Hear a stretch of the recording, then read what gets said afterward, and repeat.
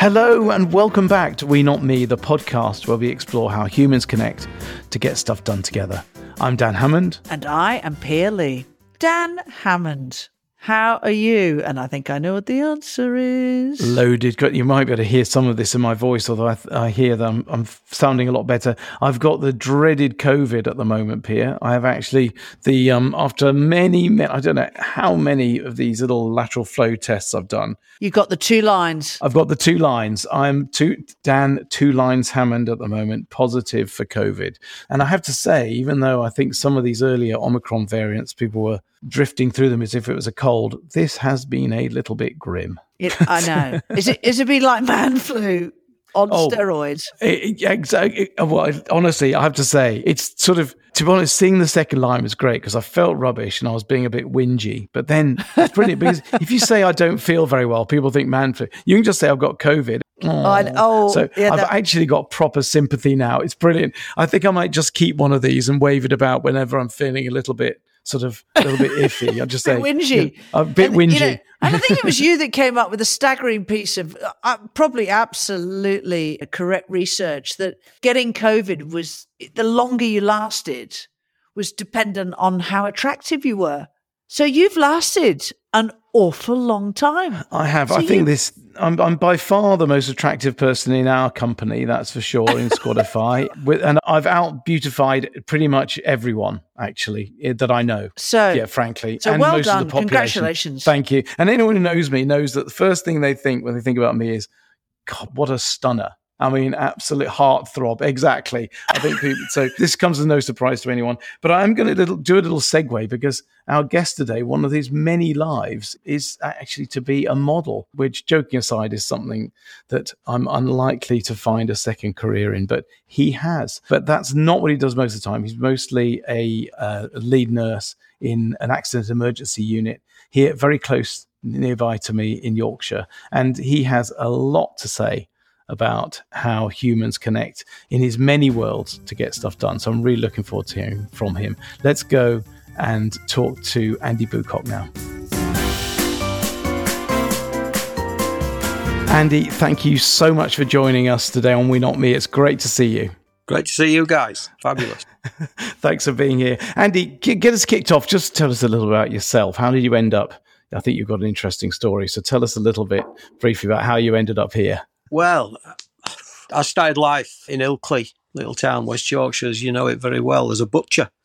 Ended up married to a sweet young girl whose dad was involved in nursing, which is a profession I took up. I've been in the NHS for about 35 years as a nurse, A&E, coronary care, ICU, with a little bit in the middle where I did 10 years as paramedic. And amongst other things, that's what I do. I get a buzz at helping people, and I think as a nurse, you sort of actually your role. That's at the core. Oh, excellent. Well, we'll visit a few of those topics where you help people along the way, I suspect, Andy. But it's brilliant to have you on the show. So, as you know, we torture our guests with, first of all, with a conversation starter card, just to get to know a little bit about you. So, I'm going to pick a card at random, and that card is, well, this is interesting. So, my worst job ever was.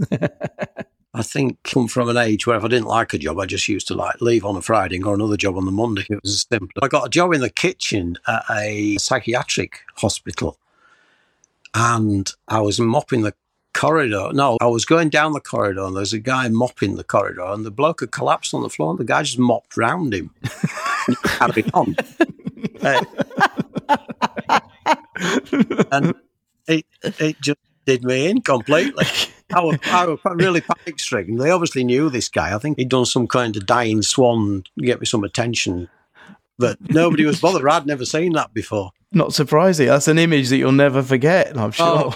I remember I'd started my nursing. I was doing a student placement in A&E, where I work now, and one of our regular customers had decided to lay himself on the floor outside the department.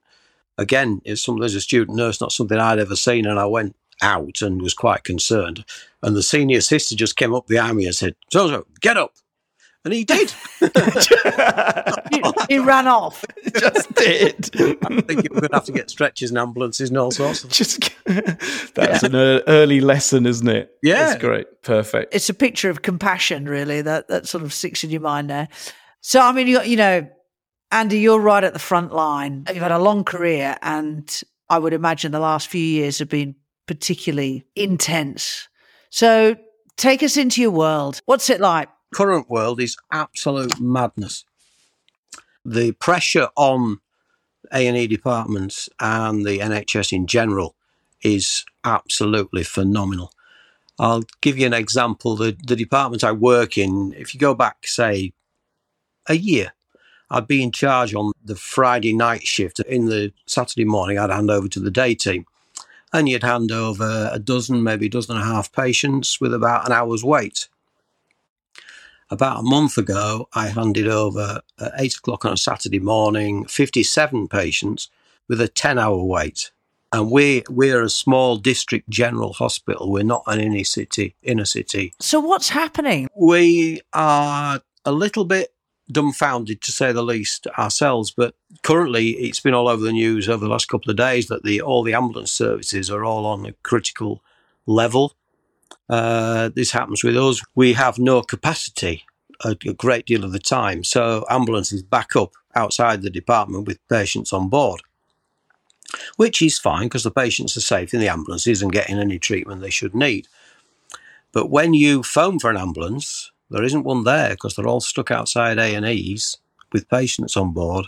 They're unable to decant, if you get my drift. You know, I've got a friend who works for a local ambulance service to an adjoining county to mine.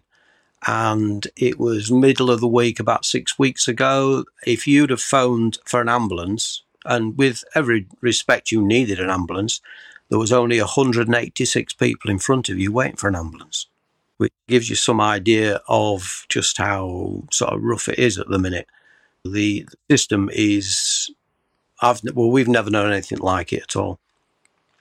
There's a large issue with people getting to see the GP face-to-face, which in itself is an issue. But what's happening is patients are, once they've tried and better tried and tried again and then tried again the week after, they give up trying and they just come to A&E. And you can't blame them because they need seeing because they've missed. It's probably not an A&E problem. It's certainly not an accident and it's not an emergency. But it is something that needs addressing, and it's their only option. The other side of it is we have this system now called 111, where you phone 111, and basically they tell you to go to A&E. There's also a massive recruitment issue with nursing at the moment, so we're thin on the ground, to say the least, and a lot of our staff are not newly qualified, but of minimal experience. Somebody like myself, a lot of what I do on autopilot, it's like driving. I've seen it so many times because like 30 years worth. And I, not say struggle, but you're acutely aware constantly of what's going on around you. But you've seen it and you've done it and you know what's going to happen. Whereas if you've been in the profession maybe 18 months or 2 years, it's a real eye-opener. If you go back a good while, they say nursing was a vocation. You didn't actually need paying because you got that much job satisfaction out of it. Said that about teaching as well, I remember. There's an aspect to it. It's a buzz. It's a ridiculous pace. It's often life and death situations. And it's, as long as you're winning, it's great. It's like being in a race that you shouldn't win, but you are doing. And as long as you're in that position, it's good. It's when you start to, sometimes it's blatantly obvious that your best isn't good enough, because you haven't got two sets of eyes, two sets of hands. And for myself, I take a step back, look at the situation, process what we need doing and get on it the best way as you can. Whereas the younger end, you can see it sort of quite physically upsets them. It's not the best place for them. And to combat that, we try and maintain morale. You try and see a sort of funny, nursing humour is something you don't want to go there if you're not a nurse. Honest to God, you don't. But the conversations we have, which make you laugh, it helps an awful lot. Things like the banter. In our little world, we're quite, politically incorrect quite often, things we say to each other, but we know it's in humour and in good taste amongst the people involved. Yeah. Rather than there's things you say to your colleagues that you wouldn't say to a patient. For sure. Well, that's good to hear. That is good. So in that example where you're handing over 8 a.m. on a Saturday, it does the whole shift change then? So you working in with the same team through a shift, and then you hand over to another team for that next shift. And then they would hand over to me their shift on the following night. But if you can go into your department and start with a level playing field that's it's got capacity, if it becomes messy, it's your mess. You know what's going on. Much easier to deal with than if you inherit somebody else's mess. But we're there 12 and a half, 13 hours per shift, and by the end of it, you've had enough. You've got to hold your hands up and say, somebody else can have a go, see if they can sort it out. And how does teamwork work in shift work? Because you must be coming on with a shift that you don't know, or you don't know the people. So how does that work? Well, you get your nursing team. Quite often there'll be myself and probably 5 nurses, because we have 6 areas that need covering. And every now and again we get an extra nurse, which is brilliant, because that gives us a little bit of variability. We split the team up into different areas. We have a red side, a blue side. They're only called that just to differentiate what they are. The red is it might as well be called purple. You know what I mean? It's not of any relevance. It's nothing to do with Liverpool football teams. No, like that. not. Liverpool's fine. Any other football team that plays in red's not. Been a Leeds fan myself, anyway. And you've got your team. It's important that you know your team's capabilities, capacities. You've got to utilise the skills, experience you've got for whichever areas need covering. Our high end is our resource. I'm sure you know what a resource is. Small room with minimal beds and very sick patients. We obviously need experienced staff at that end. We also have minors, which they still need as much attention, but they're not, how can I put it, critical. So you can afford to put your less experienced nurses that side. And this is all dependent on whether you get the appropriate experienced staff to make up your team. It's important that you know your team's strengths and weaknesses, which I'm afraid is not always the case, because through hospital nursing numbers, it's quite regularly we will have agency nurses with us who have capacity, knowledge, experience, but they don't know the department. They are able to deal with the patients one-on-one very well. But if you are in an emergency, will you go and get me something such and such, or tell so-and-so? They won't have a clue who you're talking about, because they don't know the area.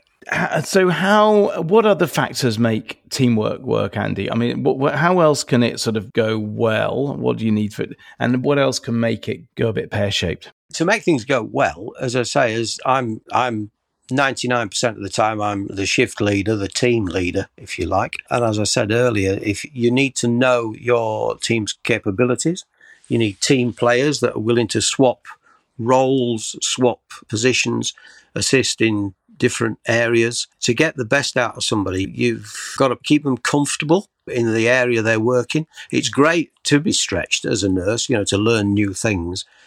But when the brown stuff's hitting the fan, you've got to know that whoever's doing whatever he's doing knows what he's doing, and he's not frightened to death, which I'm afraid is often the case. A lot of people have confidence to stand up and say, look, I'm really not, I'm sort of out of my depth. It's not a good place to be, especially with newly qualified staff, because their confidence is wafer thin. And if you were to put them in a position where confidence is broken or things go disastrously wrong, which I have witnessed, it can be devastating for said individual. Sounds really difficult where you, as the team leader, you're walking a knife edge, aren't you? You don't have the bandwidth to do everything yourself. You've got to delegate, let people do things. And yet you may not even know if they've got the capability of doing that in the moment. So they won't want to tell you that, agency nurses, especially if they have limitations or not experience certain aspects of what we do, it's something that perhaps they don't want to tell you, and you certainly don't want to find out when it's too late. Because in A&E, you never know what's coming through the door, ever, in what capacity. Some of our worst patients have walked in rather than come in by ambulance. There's no sort of structure to it at all. It all goes off all the time. People think it's all about blood and guts and gore, which is sometimes the case. But dealing with somebody who's lost a limb, for instance, is a piece of cake compared to dealing with the parents who've lost a child. The psychological aspect, the relatives of really sick people, is where you're stretched, your compassion and your understanding and empathy towards these people is, vital. And it's an area that needs an experienced head the best people often for that role are people who aren't actually qualified, but you'll have what would used to be called a nursing auxiliary. They're now called healthcare assistants. And they might not be skilled to death in God knows what, but actually talking with compassion to a person is something they've done for years because they've brought up kids and, had deaths in the family and babies and God knows whatever else they're going to do. I have a pet hate of somebody actually saying, I know exactly how you feel, because I believe that nobody knows how anybody feels. You think you do, but you don't. And I'm really intrigued by the meat in the sandwich in your career here about being a paramedic for 10 years. So you're out on the road, literally. How is that different? Because it's a different teamwork, I would have thought. You've got a number of stakeholders to work with as well, the police or the fire as well. Well, the difference being paramedic, initially it'll be you and your mate. So there's 2 of you instead of about 10, which makes life a little bit easier. And then when your mate's driving you to the hospital and you're in the back of the ambulance on your own, you're a team of 1. And in all honesty, I find that the easiest way to play because you know exactly what needs doing, what's been done, what you can't do, what you can do, and what, you've got every aspect of what's going on, which was quite often I needed help and got it. But I think working on your own there's a lot to be said for it. You know what you're doing. You're not relying on anybody else. And, you're under no illusion that anything's going to get done unless you've done it. But how, quite a lot of those, when you see those murder accidents, you've got multiple agencies coming together. How does that work? Like, where do you fit in then? Because you don't know anyone and you're just turning up at a pretty awful situation. That's when you really are sort of feeling your way. Help, when you're desperate for help and help comes, you're grateful for it of any form, should I say. And, if somebody's proficient and qualified as a paramedic or as ambulance crew, you can ask them to do anything you need to do. The hardest part of that is if you're the first on scene, say a multi-fatal road traffic or where there's a lot of patients, you are seen as, you're commander, if you like. You're the one who's supposedly controlling what's going on. But at the same time, you've got people trying to pull you left, right and centre because they're convinced that whoever they're with needs seeing first. And it's the same in A&E. If you get a really sick patient, it's very tempting as the most, not qualified really, but experienced nurse to get involved because it's important. But we've had up to 88, 90 patients at once in the department. And you can't afford to spend too much time with any one because you take your eye off the ball, God knows what's going to happen. And no one else is going to do that if you don't. No, I guess everyone else is down at the bottom. Everybody's got eyes on their little bit of the team. Yeah, and you've got to be elevated. Yeah, however tempting it is. Yeah, I'm sure that's hard. And what, Andy, another area I think of is the very dark days of COVID. When I did my nurse training and when I did my paramedic training, we were taught all about pandemics. But we were also told that don't worry, because there'll never be one, because there haven't been one for since 1918 or something. And with medical science being what it is, it's never going to happen. And then boom. It was quite a leveler, really, because it was something that none of us had dealt with at that level before. And it initially, the people thought we were really busy. Well, we were, but it was with a handful of sick COVID patients, because all the minor patients somehow stayed away. If you looked in the waiting room, very, very quiet. In the department, it was usual chaos, but it was the workload numbers-wise wasn't a patch on what it is now. But it was a real opportunity to learn something new. I got a friend who's a medic, and he ended up in the Gulf War. And I had said to him, what was it like? And he said it was terrifying. But it was also a privilege because for him to be able to use his skills on that level, he really sort of enjoyed it in a strange way. And I think COVID was the same. Up till COVID, I didn't know anybody who dealt with anything like that. And now obviously I do. But, I was there. We did what we did and we did it to the best of our abilities. I'll never forget seeing some of the nurses with the imprint of a mask on the face for like hours after a shift. We're not talking the little surgical paper band with they're like a bloody gas mask, a plastic thing. And they just went, he just worked on and on. Andy, I just want to dive into one thing about your environment, which is fascinating to me. It's about this banterous sort of that nursing culture thing where you just say outrageous things. If anyone heard you talking amongst your team, it would probably be absolutely what? and we talk a lot on this show about psychological safety, how people feel safe in a team to be able to speak up and say, I don't know, or I don't agree, or whatever. But at the same time, we've seen these teams like yours where, like in the military, for example, or in a firefighter that we talked to, had the same thing where you think, wow, you say some things that in the corporate world, you'd be fired for a start. But actually, it appears to be a higher level of performance even when you can do that or it's needed. What's your thinking on that? How do you balance this whole thing and make sure everyone feels okay, but at the same time, you don't lose that, you don't become that sort of careful culture that probably wouldn't help you? I honestly don't know. It's something that over the years, it's something that sort of evolves in your personality, if you like. And also, if you've worked with your team members on the whole for a reasonable amount of time, you sort of know their quirks. And over the last weekend, we had a guy came in who he had a stoma. And I asked one of my colleagues, who's a fabulous girl, she really is, but she's quite, how can I put it? Stomas are not my thing. And we asked her to go do it. Her face was an absolute, it was something, nothing, only changing his bag, poor lad. But her face were a picture, absolutely. But that will be brought up every time anything comes in like that. They'll, she'll straight to her every time. Yeah. Yeah. That kind of thing, We have patients with, should we say, foreign bodies in certain crevices. They become the star of the night. Yeah.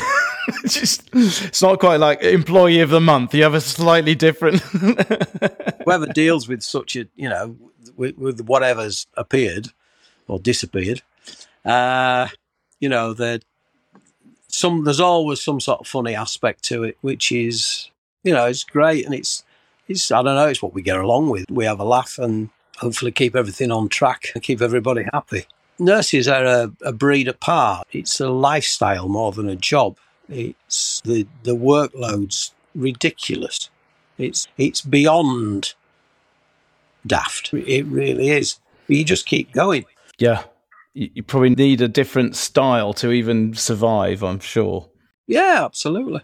Yeah, there's horrific things happen and then it's your tea break. So you forget all what's happened and go and have a cup of tea. Or you finish your shift and you're supposed to just sort of twitch off and go home. And that's what we tend to look like. But I'm pretty convinced I've got post-traumatic stress disorder. You drip-fed it over months and years and years. And, some of my girls at work, they're only just out the teens. And in all honesty, I don't think anybody of that age needs to take on the stuff that we take on and take it into your headspace, because they should be out having a good time and enjoying their youth, partying and travelling and doing what they should do, rather than, on top of the dramas and the traumas and the horrors of dealing with what we do, we also, we get loads of abuse, physical assaults on staff. These girls, nurses, men, whatever, they're all doing the best.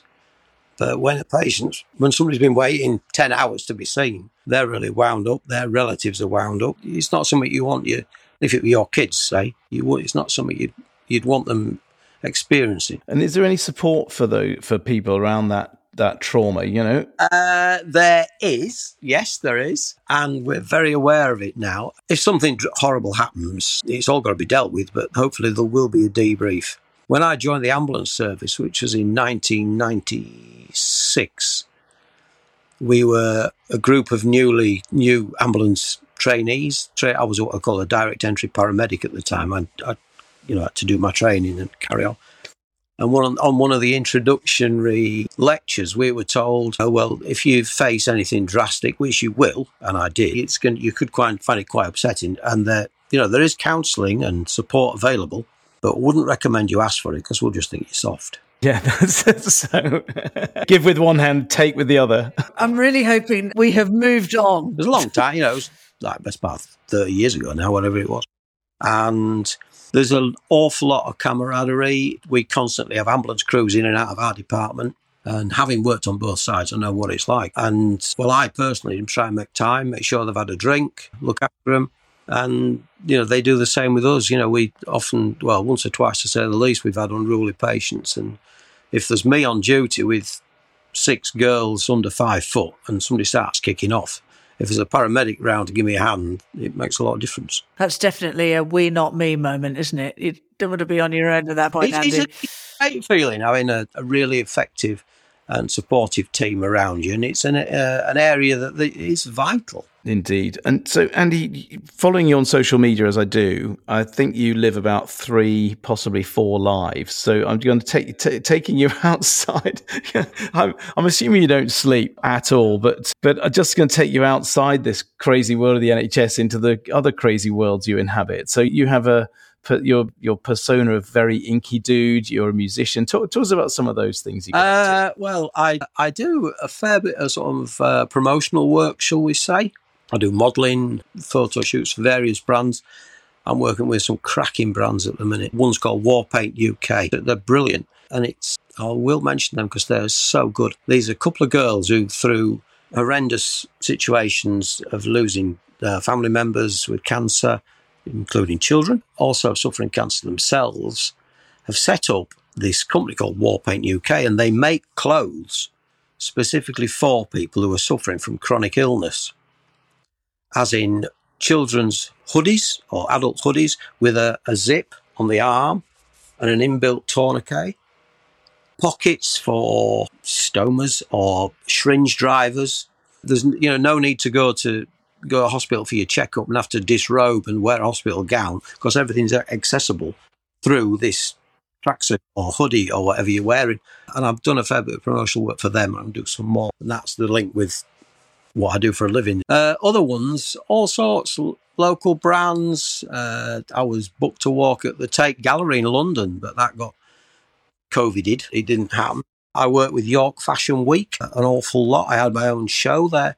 Again, that got squashed by COVID, but we've just done the spring, summer at the beginning of the year. I think I did 7 or 8 catwalks and numerous photo shoots, and we're now setting up the one in October. It's a sharp contrast to my average daily life, work life, and it's great. I meet a lot of fabulous people, go to a lot of parties and drink a lot of champagne, and that's how I like it. Sounds perfect. It's nothing wrong with that. Does sound very good. The inky dude comes from some geezer said, "Oh, he looks like a real that guy. That dude looks very inky or something." And it sort of stuck. But somebody referred to me as that coloured-in nurse. The rest of them just haven't been coloured in yet. Yeah, I tend to stand out. I do my best for all the patients as the best I can.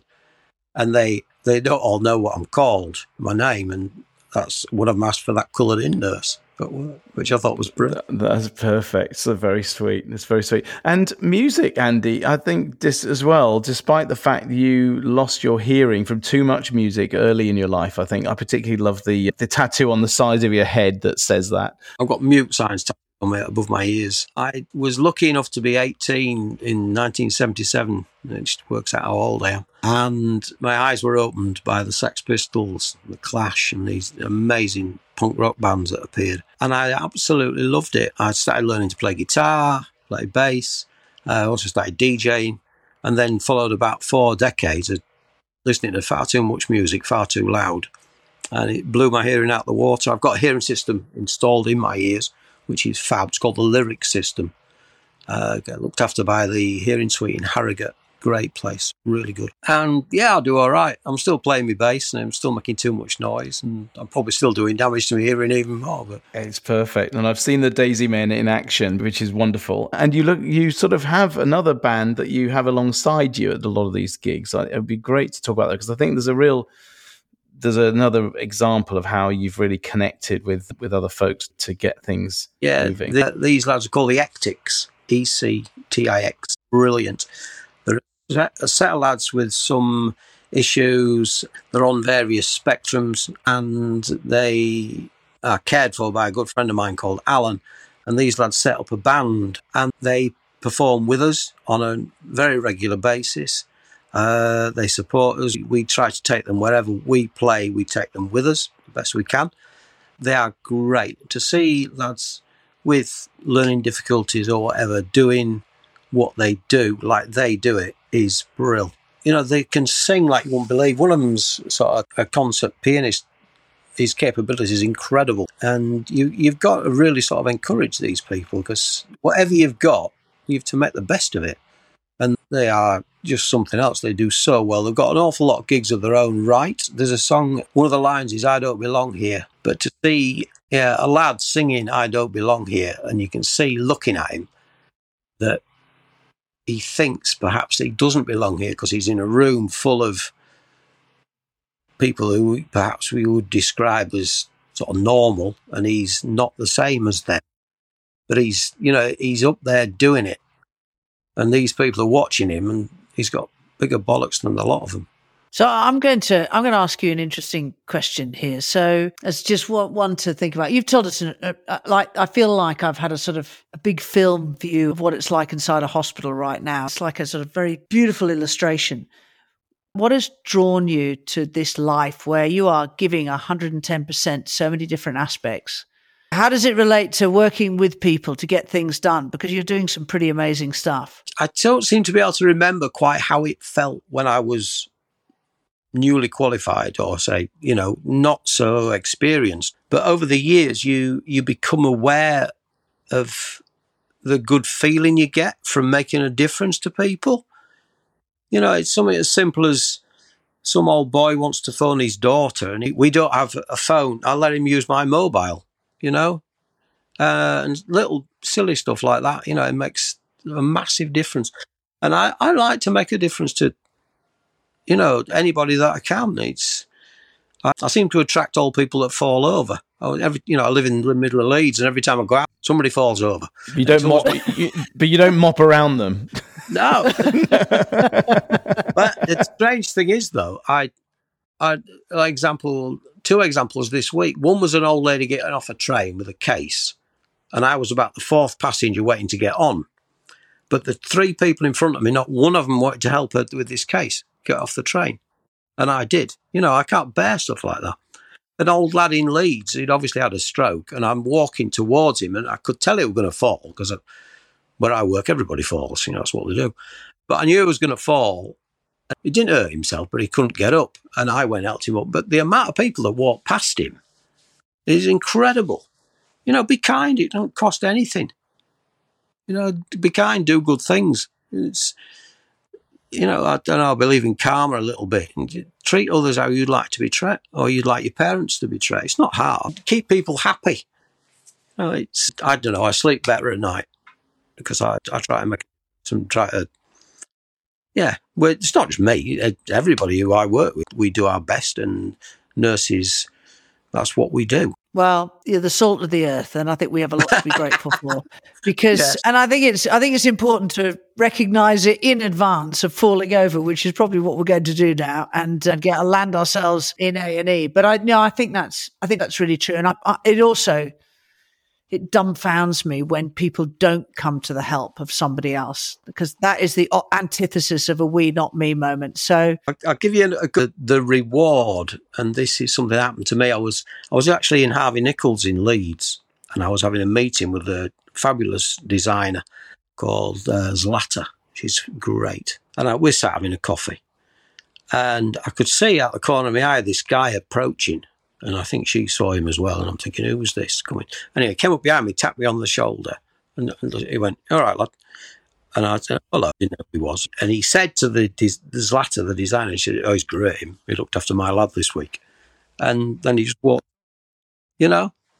stuff like that. And that's the core of it. Actually, as humans, we want to connect to get stuff done. So, a huge thank you to you, Andy. It's been heartwarming. I think you've brought us right back to what's really important, with lots and lots of examples, and I love the humour as well. So, thank you. My pleasure. Absolutely.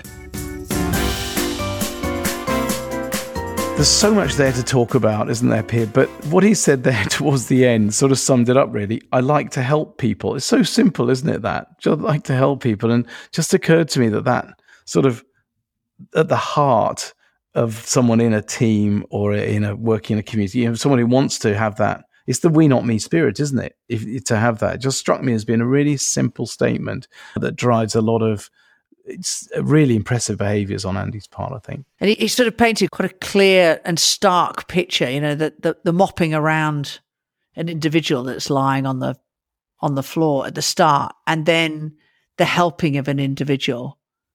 But again, others not stepping in there. That's a pretty bad rate if you've got 3 people that go past somebody or don't help to one person that does. And I love that. There's the mopping around people or actually helping them up. I think that's a big choice we have in our lives. The lovely Mrs. Hammond has a theory that certainly in the UK, that the thing that English people fear the most is embarrassment. So just the fear of embarrassment stops people helping sometimes. I'm sure she's right. But either way, we've got to do better than this, haven't we? See someone with back, help them. I mean, get over it. Get over it. Yeah, exactly. Get some help and stop being embarrassed, because that person actually needs help helping up. I think that's sort of like, Exactly. Get a grip. I think also I was like that Andy has that compassion and that care, and he faces some pretty awful scenarios. It must be hard, like you were saying, like you come off a shift and then how do you decompress? You carry scars on that. And however good your cup of tea is, it's going to be hard to come down from that and to really sort of process some of that. And when you're in the service, like the NHS for years and years, that's difficult. And I think you can tell that he values humans. Genuinely, yeah.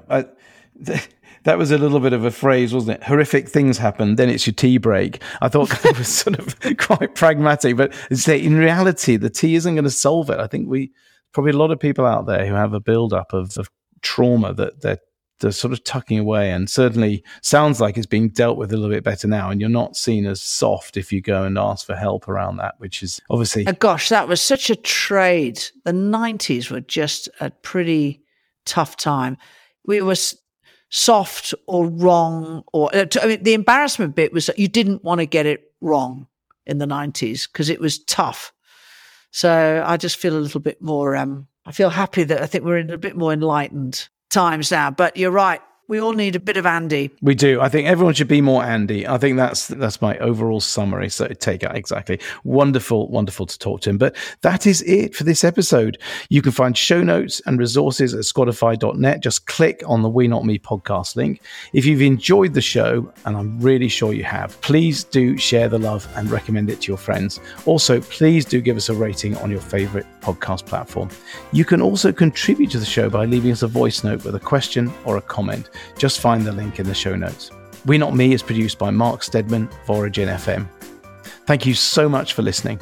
It's goodbye from me. And it's goodbye from me.